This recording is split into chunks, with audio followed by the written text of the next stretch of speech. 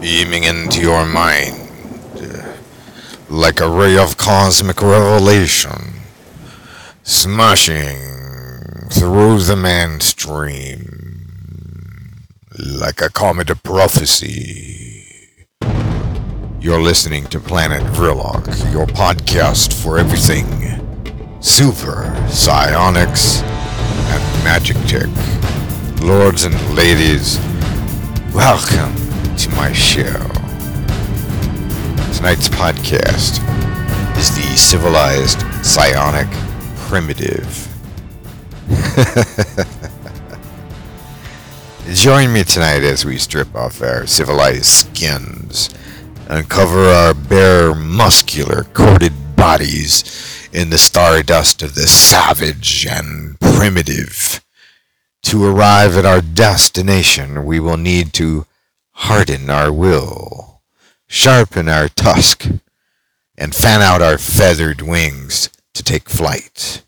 As we take flight, soaring high into the blazing fire of the sky gods, the tornasilks of ancient barren deserts will whirl our awarenesses through strange and unfathomable vistas where the sands of time have been forgotten by our sophisticated age in our society of placidity. Here in the realm of prime evil reigns only King Kong, Godzilla, the mighty Cthulhu, the dinosaurs and crocodiles. Yet they are mere insects before the dark Primordius, the first mind. My understanding is that when I retract into the spirit of the primitive, my perception of time completely changes. There are no set times and dates. All is in the ever-present state. It is as if my own heart beats with an omnipresent life force, yet elusive as to its source. From the conscious mind, oh so it is veiled, and we breathe a shared vital breath. A signature of our contract of incarnation. Furthermore, all notion of fabricated concepts and unnatural laws cease to exist in the moment of the primitive. There are no presumptions about the greater good. All is already as it should be, and anything to the contrary is either a threat or at best a mere annoyance. As psionicists, we are the higher level of the primitive, elevated through the power of our machines to a new tier in the cosmic vault of omniscient darkness. Yes, hail Primordius, king of super black holes and crocodiles, deliverer of all potential and possibilities, penetrator of the mysterious. As an animal of primordial knowing, I need no faith, for I am truly free within this abode of eternal peace. Only the hunger for life exists here, in this chrysalis of matter set upon the star-illuminated plain of Middle-earth.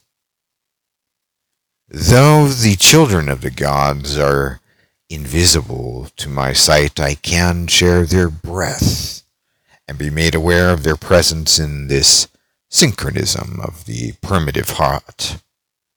Well, we are not truly savages, as the modern muggle would categorize us, for what he or she thinks is unsophisticated. Entering the primitive allows for me to also reflect upon the complexity of layers of consciousness starting from without and entering, funneling down into me. An abundance of energy and vital essence is dormant here in the spirit of the primordial depths.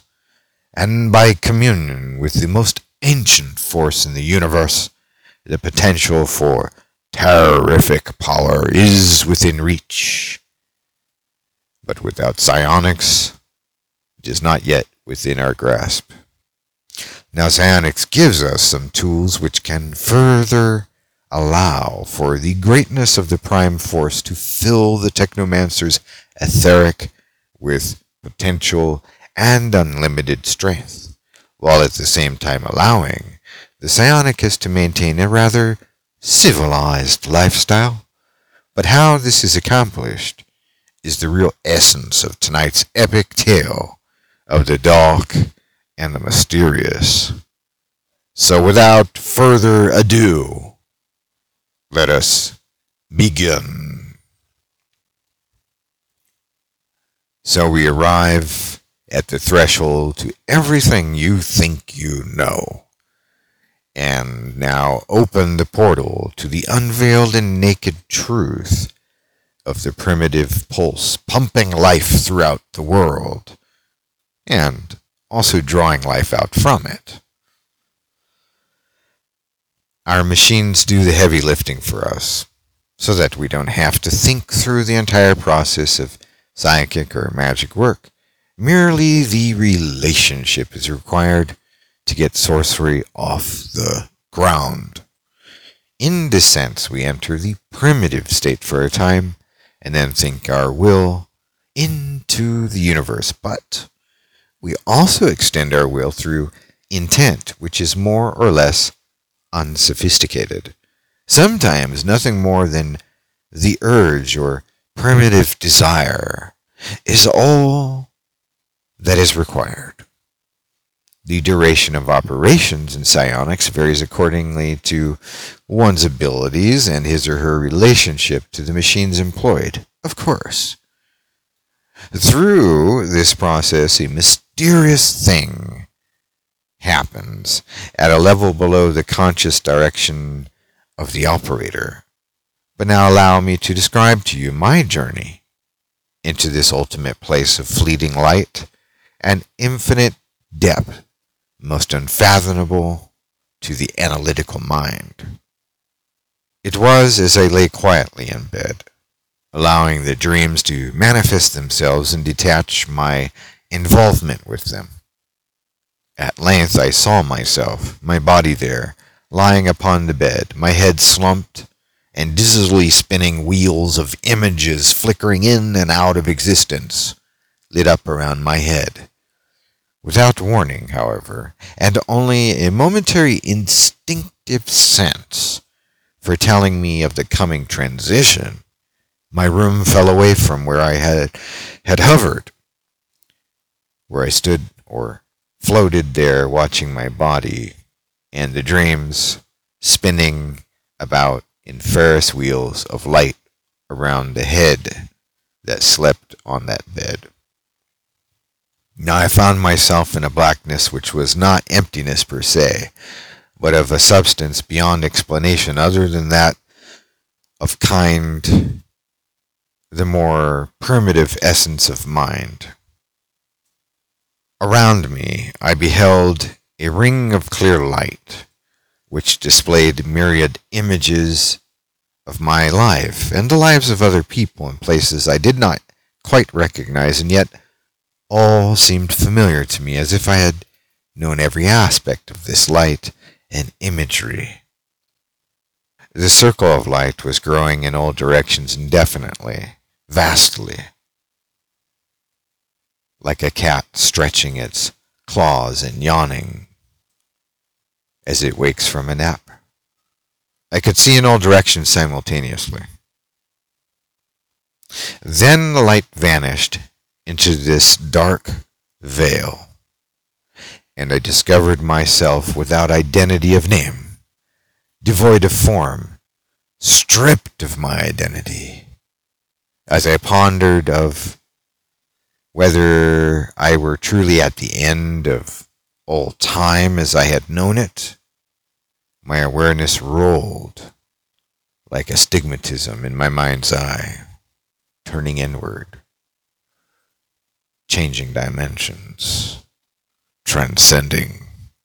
A new layer began to appear of reality, and all went black as I passed from this universe into another, and then at last filtering back down into my own.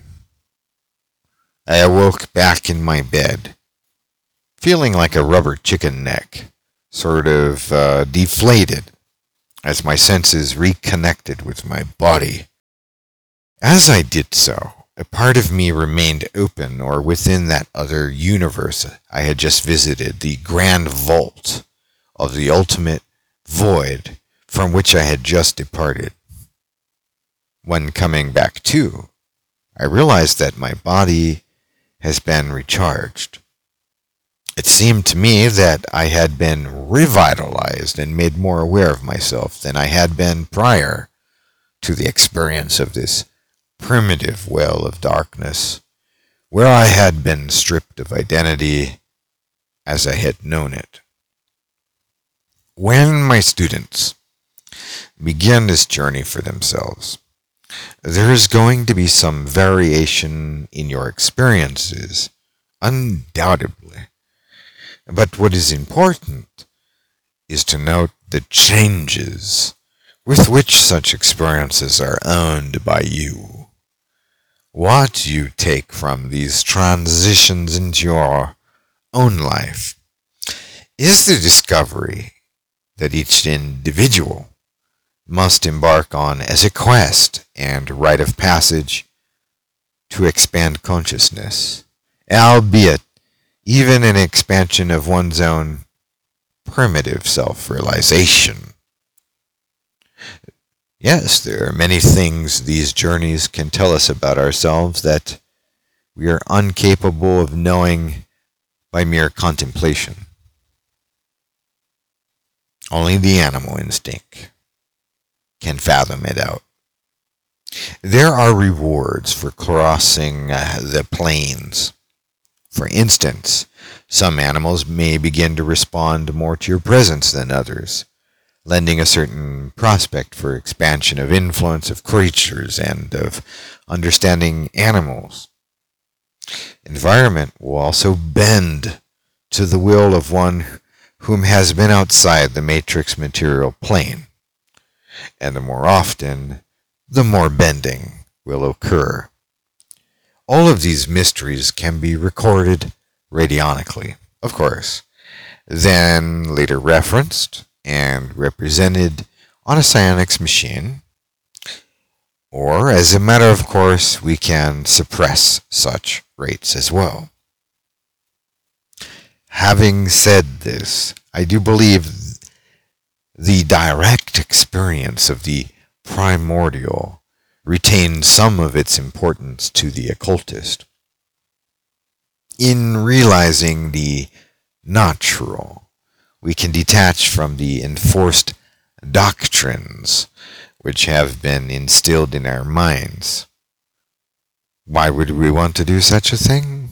Well, frankly, the mind control that we've all experienced thus far has shifted our balance as both sentient beings and primitive life forms.